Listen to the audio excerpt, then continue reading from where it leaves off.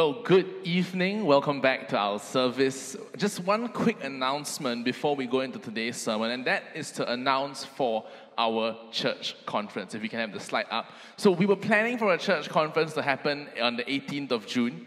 That was what we were hoping for. We were hoping for it to happen on the 18th of June, but instead, it will still happen on the 18th of June, but how it will happen will depend on the government measures when they are announced on the 13th of June. Regardless though, sign up for the conference today. The link is on the screen. It is tiny.cc/ASECon. That's tiny.cc/ASECon. It is all in capital letters. If you are subscribed to our church WhatsApp broadcast, you can go there. The link has been sent out on Wednesday as well. You can search for it. And we want to encourage everyone to take leave. The reason for that is we believe that there is something in setting the time apart for God and setting the time apart to come together as a community to do this, even if we have to go online. So a few possibilities that can happen depending on what the government announces. One, if the measures remain as they are, the conference on Friday will go online, but we will have an in-person service on Saturday for up to 50 people as per the current measures at our regular Saturday service timing. Other than that, if, for example, the capacity changes and we're allowed to bring more people in, we will do so, but the online option will continue to remain a possibility. So when you register, you'll be asked for your preference, whether you would like to attend it in person or you would like to attend it online. The people who get to attend it in person will be dependent on the government measures at that time. For example, currently it's 50, so the first 50 to say they would rather attend in person will get to attend in person. If it's 100, so on and so forth. The first 100 who say so will attend in person. So other than that, go ahead, take your leave, register. Bishop Rennis will be speaking on the 18th of June at our conference and at the service on Saturday as well. As for the children, the children's conference is still on, but it will be fully online. Parents will have details from Lindsay. With that, let's begin today's sermon. And before we pray, I just wanted to set this up a little. So last week we celebrated the baptism of 6 candidates, Loki, Eugene, Erwan, Haley, Jonathan, and Kalen. And we were reminded what baptism is about. That baptism is a public declaration of our faith. That it's where we identify with Christ. That just as He was baptized, so too are we.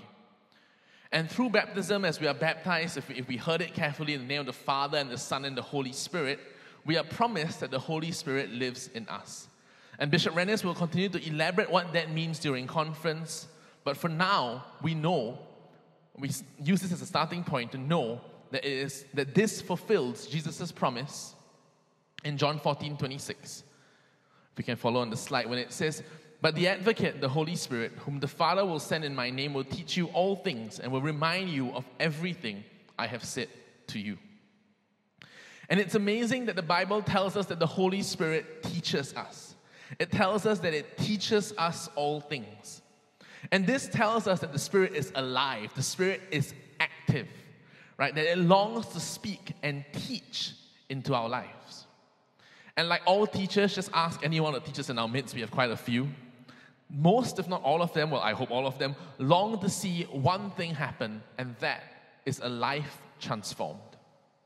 Where the transformation, the development of a person, the nurturing is core to what a teacher does.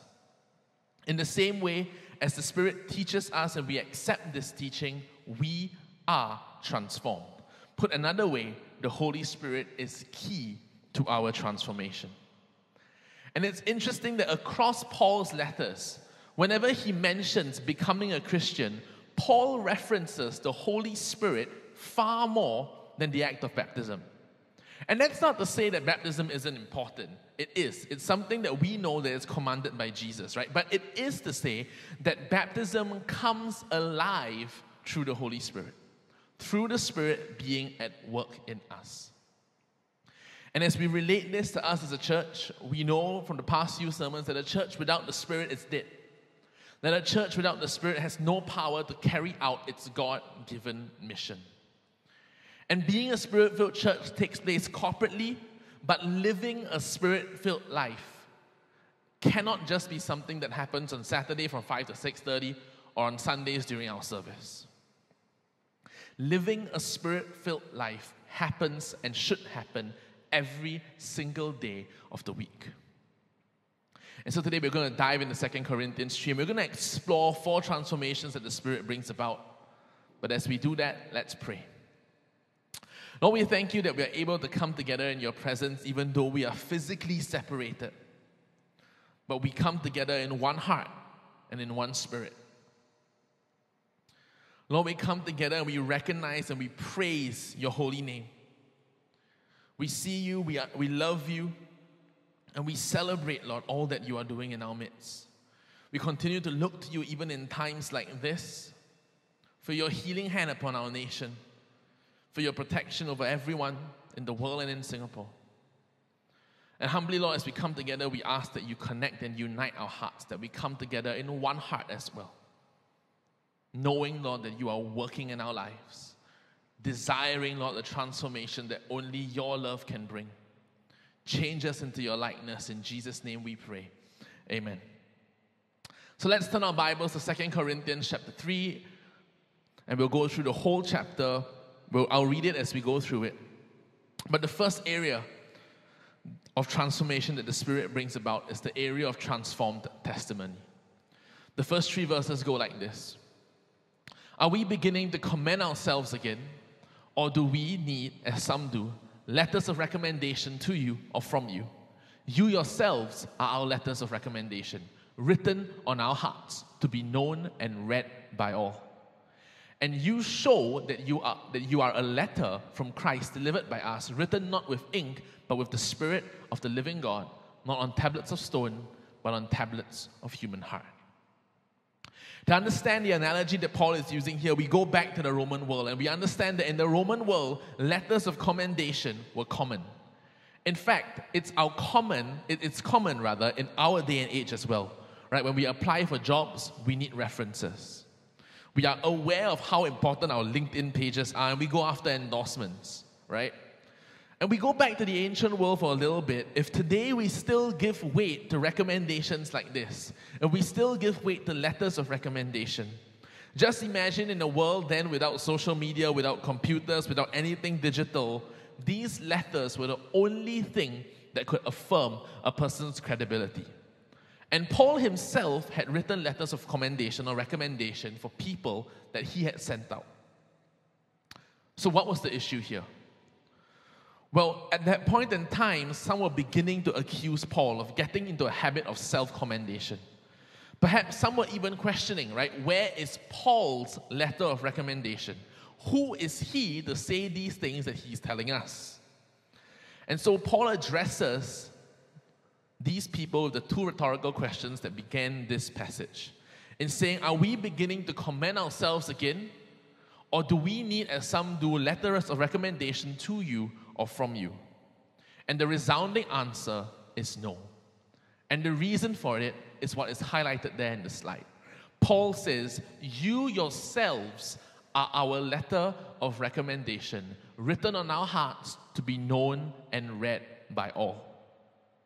Put simply, Paul is saying that the very lives the Corinthian church was to live was to be the letter of recommendation. Where what better way was there to show the authority and the legitimacy of Paul's ministry than the changed lives of the very people who were following him? That the transformed lives of the Corinthian church was to affirm the ministry that was at work. And Paul trusted that the Spirit had transformed and was continuing to transform the lives of the Corinthians. Right? And he challenged them to live out this transformation. He further explains it like this. And you show that you are a letter from Christ delivered by us, not with ink, but with the Spirit of the living God. Not on tablets of stone, but on tablets of human hearts. See, Paul challenges them. The word there is show. He says, you show that you are a letter. The challenge was for the people to live in the light of what the Spirit was doing in their lives. That because the transformation that the Spirit was doing was indeed happening, They were being challenged to live that way. That Paul trusted that the Spirit was transforming them, and the Spirit was making them more and more Christ-like. But this doesn't mean that the lives of the Corinthian church were supposed to be transformed by human effort. Right? Paul clearly states there, written with the Spirit of the living God. Implicitly, Paul clearly believes that their lives were changed by the Spirit. That in being filled with the Holy Spirit, in coming to Christ, they were being changed. And he challenges them to live in this way. And to underscore this transformation, that phrase "on tablets of human hearts" is used. And that's a reference to Jeremiah 31:33, which states, "This is the covenant I will make with the people of Israel after that time, declares the Lord. I will put my law in their minds and write it on their hearts. I will be their God, and they will be my people." That such was the depth of change, such was the level of change that was taking place by the Holy Spirit, by the Spirit, by the power of the Holy Spirit, that Paul saw this as the beginning of the fulfillment of what was said in Jeremiah 31. And Paul was challenging each and every single one of them to recognize that the Spirit was indeed at work in their heart, to begin living in that way. So the question then is, what does this transformation look like? Well, we note that phrase in verse 2, "to be known and read by all." In other words, the transformation that the Holy Spirit brings about in our life here is something that is understandable by everyone. Well, the transformation that is taking place here, that is being referred to here, is not necessarily miracles and signs and wonders, but the character transformation in each of their lives. Simply, the proof of a Spirit-filled life was not in written characters in a letter of recommendation, but in transformed character. In other words, it refers to the way that we carry ourselves. That as we become more Christ-like, do we display the fruit of the Spirit? Reverend Gilbert will share more on that next week. Right? How are we looked at by others in our lives? Are we testimonies? Are we letters of recommendation for the gospel? Because it doesn't take much to understand grace, patience, goodness, kindness, gentleness, self-control.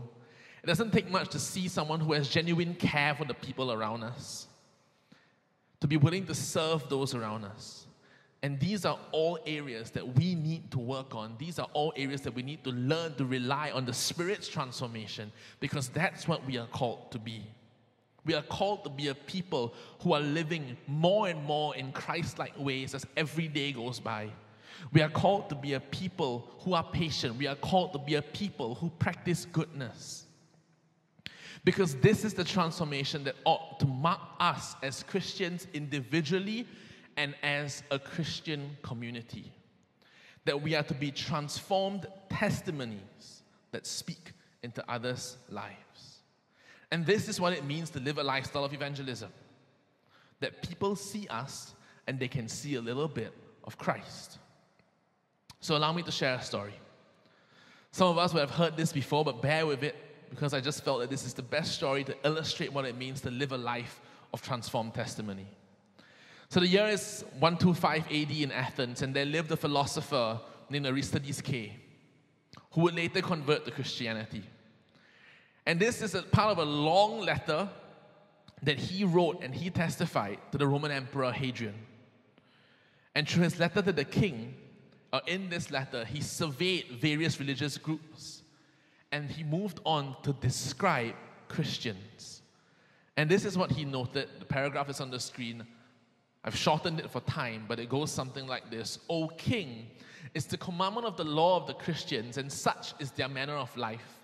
As men who know God, they ask him petitions which are fitting for him to grant and for them to receive. And they do not proclaim in the ears of the multitude the kind deeds they do, but are careful that no one should notice them. And they conceal their giving just as he who finds a treasure conceals it. And they strive to be righteous as those who expect to behold their Messiah, and to receive from him with great glory the promises made concerning them. It is enough for us to have informed your majesty concerning the conduct and the truth of the Christians. For great indeed and wonderful is their doctrine to him who will search into it and reflect onto it. And verily, this is a new people, and there is something divine in the midst of them. That by the lives and the actions of these early Christians, a Greek philosopher was able to say there is something divine in the midst of them. Do we live in this same way? Because this is what we are being called to. To be individuals who recognize that the Spirit is at work in our life and to submit ourselves to that Spirit, and from there draw the strength to be the transformed testimony that God is calling us to be. That is the power of the Holy Spirit at work in us, that transforms us to be living commendations, that transforms us to be transformed testimonies. And the second area of transformation that the Spirit brings about is in transformed competence. Verses 4 to 6 go like this.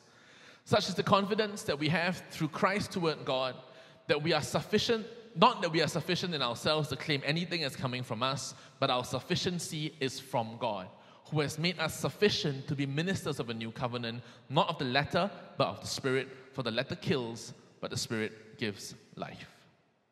So here what comes into question is competence. What makes Paul competent enough to be a minister of the gospel? And when we think of competence today, the world says, look at our CV. They ask for human competence, human accomplishment. And just this week, I was filling out my application form for TTC, and I had to scan my poly transcript, and I look at it, and I'm like, am I really that smart? But the thought came into my head, right, where what do all these A's mean in the grand scheme of things? In fact, even in studying theology, they call it a bachelor's in divinities or a master in divinity. And I'm reminded of one conversation or a few conversations that went on in my Bible school, and it goes something like this, right, where my lecturer and a few of us were just discussing, and he goes, a degree in divinity makes me no more divine than constantly going to McDonald's makes me a burger. And the same sort of thing applies here. Where our call to be ministers, to be witnesses, to be testimonies, it doesn't change regardless of what human paper qualifications that we have. Because human qualifications do not matter in the economy of God's kingdom. The only competence that matters, the only approval that matters, the only place we need to go for to look for approval is God and God alone. The only reason we can minister is because the Spirit is alive in us. See, Paul points to something that's at the very core of our faith. In verse 4, he says that we have confidence through Christ towards God. In other words, Paul is saying that this confidence, this sufficiency is because of Christ. And Paul is firmly pointing back to salvation. That through Christ, through what the Lord has done on the cross, that's where the sufficiency comes from. And we can see Paul's process in recognizing this, right? That his competence, or it comes from God. First, we see that Paul disowns any ability of his. He writes, not that we are sufficient ourselves to claim anything coming from us. When we see that the root of the Spirit's transformation lies in humility. And Paul clearly recognizes here that apart from Christ, he can do nothing. He then goes on, and he recognizes that his ability comes entirely from God, where our sufficiency is from God. Paul recognizes that to be divinely commissioned is to be divinely equipped. In other words, that if God has called you to this area, if God has put you here, He will give you what you need to serve Him there.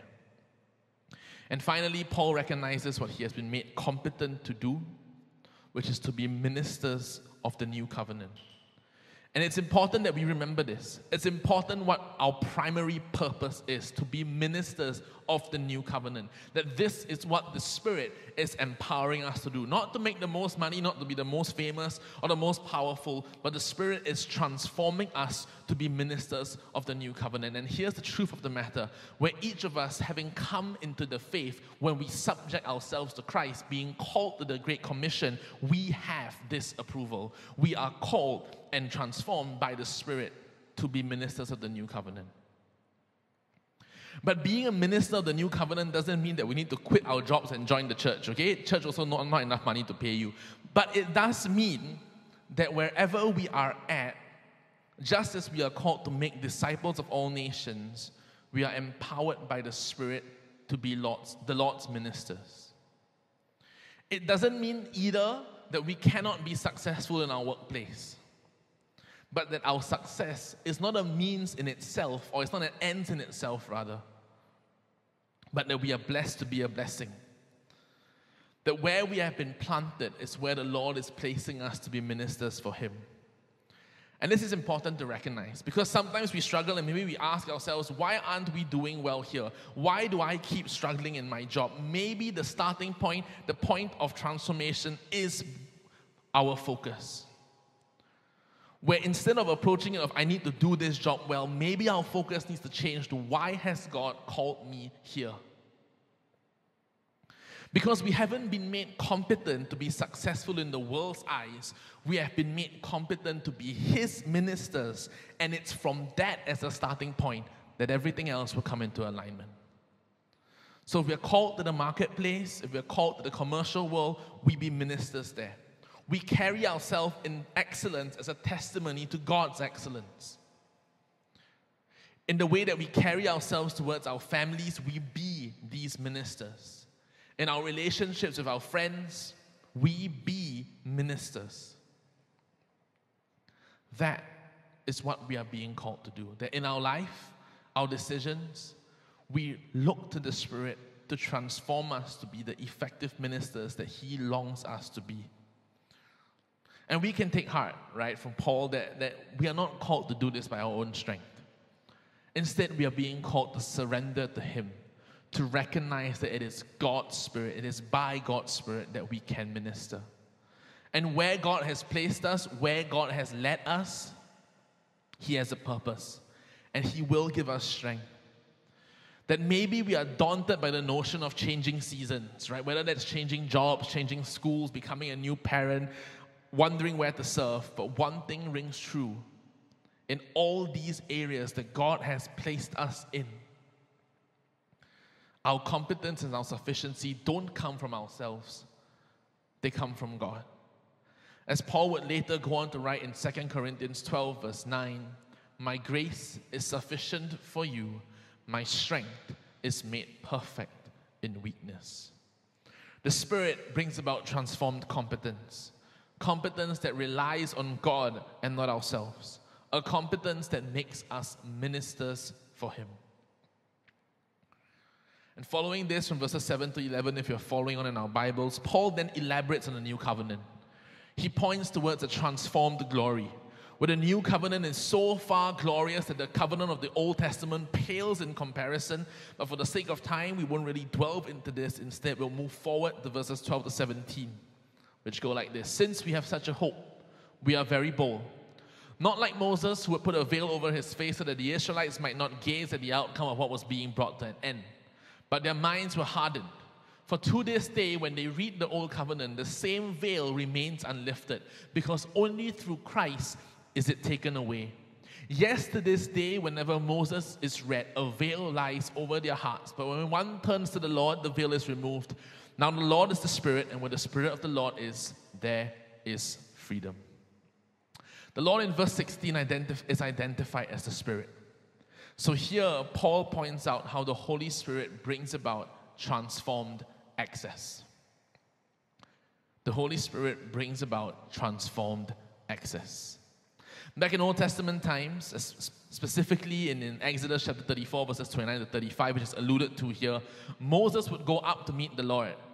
And he'd come down glowing from the Lord's glory, and he would have to literally put a veil over his face. And the common explanation for that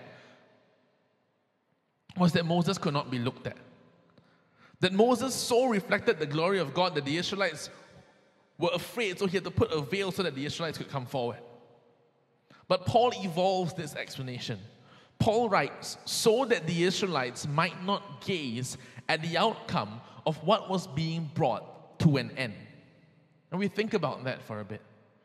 Paul is saying that instead of being some coping mechanism so that the Israelites could speak to Moses, he interprets this as a way where Moses put a veil so that the Israelites would not see the glory diminish. That the Israelites would not look upon the glory until it ended, because the glory was actually fading.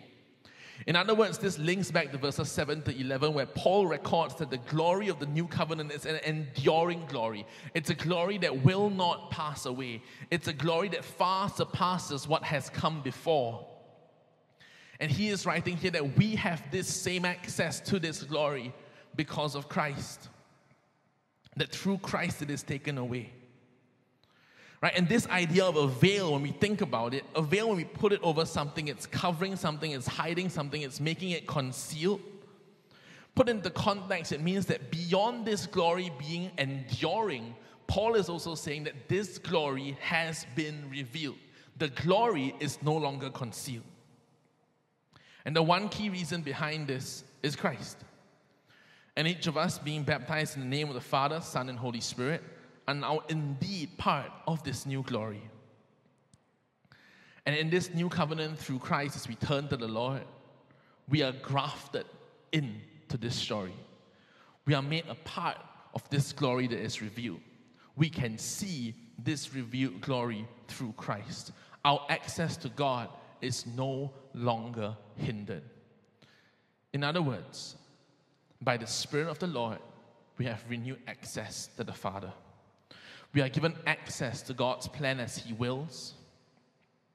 We are given access to pray. We are given access to God through Christ. And this access is the very reason that we can say in Jesus' name, amen. And that's not something that we just do by rote. Right? It is because of what Christ has done on the cross that we can pray. It is that because of what Christ done on the cross is the only reason that we can have direct access to God. And that's why it's in Jesus' name that we pray through Christ. And it is why we can pray the Lord's Prayer. It's why we can pray something like, give us this day our daily bread. Because this is the access that is granted by the new covenant. And this is the freedom that is being brought about. A freedom to have relationship with Christ, a freedom to be released from sin, to be released from bondage, to be released from the things of this world, to be free to live life as it should be, and that means to be free to live life in Christ. And this should radically transform our relationship with God. Where here it tells us, because we are part of this new covenant, we can be bold. That we have the sure hope of an irrevocable, unchanging, permanent covenant with the Lord. And in times of uncertainty, in our everyday life, we can turn to Him. We have a transformed access to God through Christ. And all these three elements of transformation, a transformed testimony, transformed confidence, and transformed access, they all lead up to one thing. And that is how Paul climaxes this passage, where he talks about ongoing transformation. In verse 18, and we all with unveiled face, beholding the glory of the Lord, are being transformed into the same image from one degree of glory to another, for this comes from the Lord, who is the Spirit. See, when we talk about transformed testimony, we talk about transformed competence, we talk about transformed access, we know that the actual outworkings of these things begin over time, or they happen over time, because that is all part of our sanctification process. But nonetheless, Paul challenges the church to live like a transformed community, to begin to live life as Christ has called them to. Where if we could boil down the message of Paul to the Corinthian church in one sentence to sum it up, it would be, you have been changed, now live this way. That the challenge was for the Corinthian church to live in light of the future. And it's key that this transformation takes place amongst each and every single one of us. Because look at what the verse is saying. It says, we all with unveiled face, beholding the glory of God, are being transformed into the same image. This means that each of us, when it says we all, each of us together are being invited into this new covenant with God. And then with unveiled faces, meaning through Christ being able to see God in His glory, with lives that are yielded to Christ, with lives that are identified and we believe in Christ, we behold the glory of God. And to behold the glory of God is, if we like, the first checkpoint to this transformation process. Because behold doesn't simply mean to stare, to look at it in wonder, but the word beholding means to go beyond a casual look. It means to make careful study of the glory of the Lord. And that, of course, is a call in some ways for us to study His Word. And in that way, we are being transformed. And that word being tells us that it's an ongoing process. But let's take a moment to realize that this process doesn't need to slow down.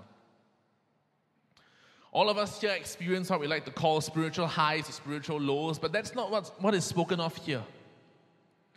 When the verse talks about being transformed from one degree of glory to another, some versions say being transformed from glory to glory.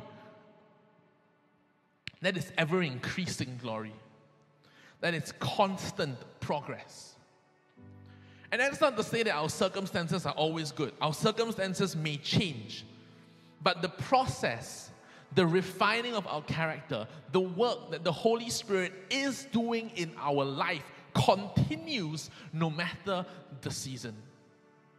Because we have always been designed to go from glory to glory, to move from one degree of glory to another, to be ever increasingly transformed into the image of Christ.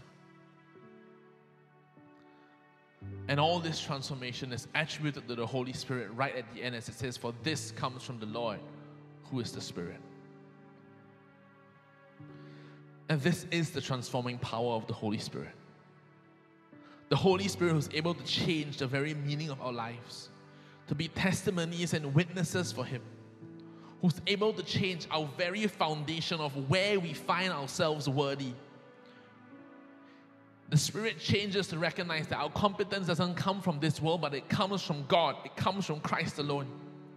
The Spirit changes through Christ our access to the Heavenly Father, that we are now part of a new everlasting covenant. And in doing so, the Spirit begins a work in us that Christ will bring to completion in His time. That the Spirit is continuing to move in us, to move us and to grow us from glory to glory into the image of Christ. This is the work of transformation that is indeed happening for us who have come to God. It is a transforming work that is ongoing. It continues. And it is present in our lives. We simply need to submit ourselves, to be humble enough to say, Lord, change me. Spirit, change me. Spirit, grow me. And be conscious that the Spirit is indeed at work. So as we close this time, if in our hearts and our spirits we sense, we're asking God that, God, we need to rely on You. Lord, I want to be transformed into Your likeness. Let's take this time yourselves, come before the Lord. Come before the Lord and to ask Him. And maybe if there's someone watching who has not yet come to Christ,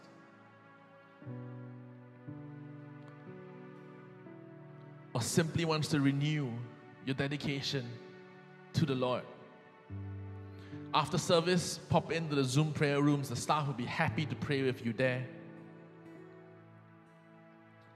I'll update Pastor Mabel's Zoom prayer room after the service through the WhatsApp broadcast.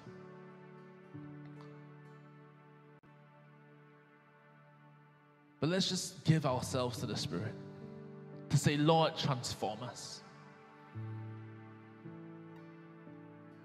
Lord, as a church, we come together through you, through Christ. We come together as one body, we come together in one heart. And we say, Lord, let your Spirit move amongst our community, move in our lives to transform us to be who you want us to be. To renew our lives such that in everything that we do, we are subject to your Spirit. Come, Holy Spirit, change us, mold us, make us who you want us to be. As he sings this song, let the Spirit move. We might be physically separate, but we serve one God and one Spirit who can touch us right where we are. So right where we are, as he sings, as the band takes us through, cry out to God these words. And Pastor Darren will then come and close the service.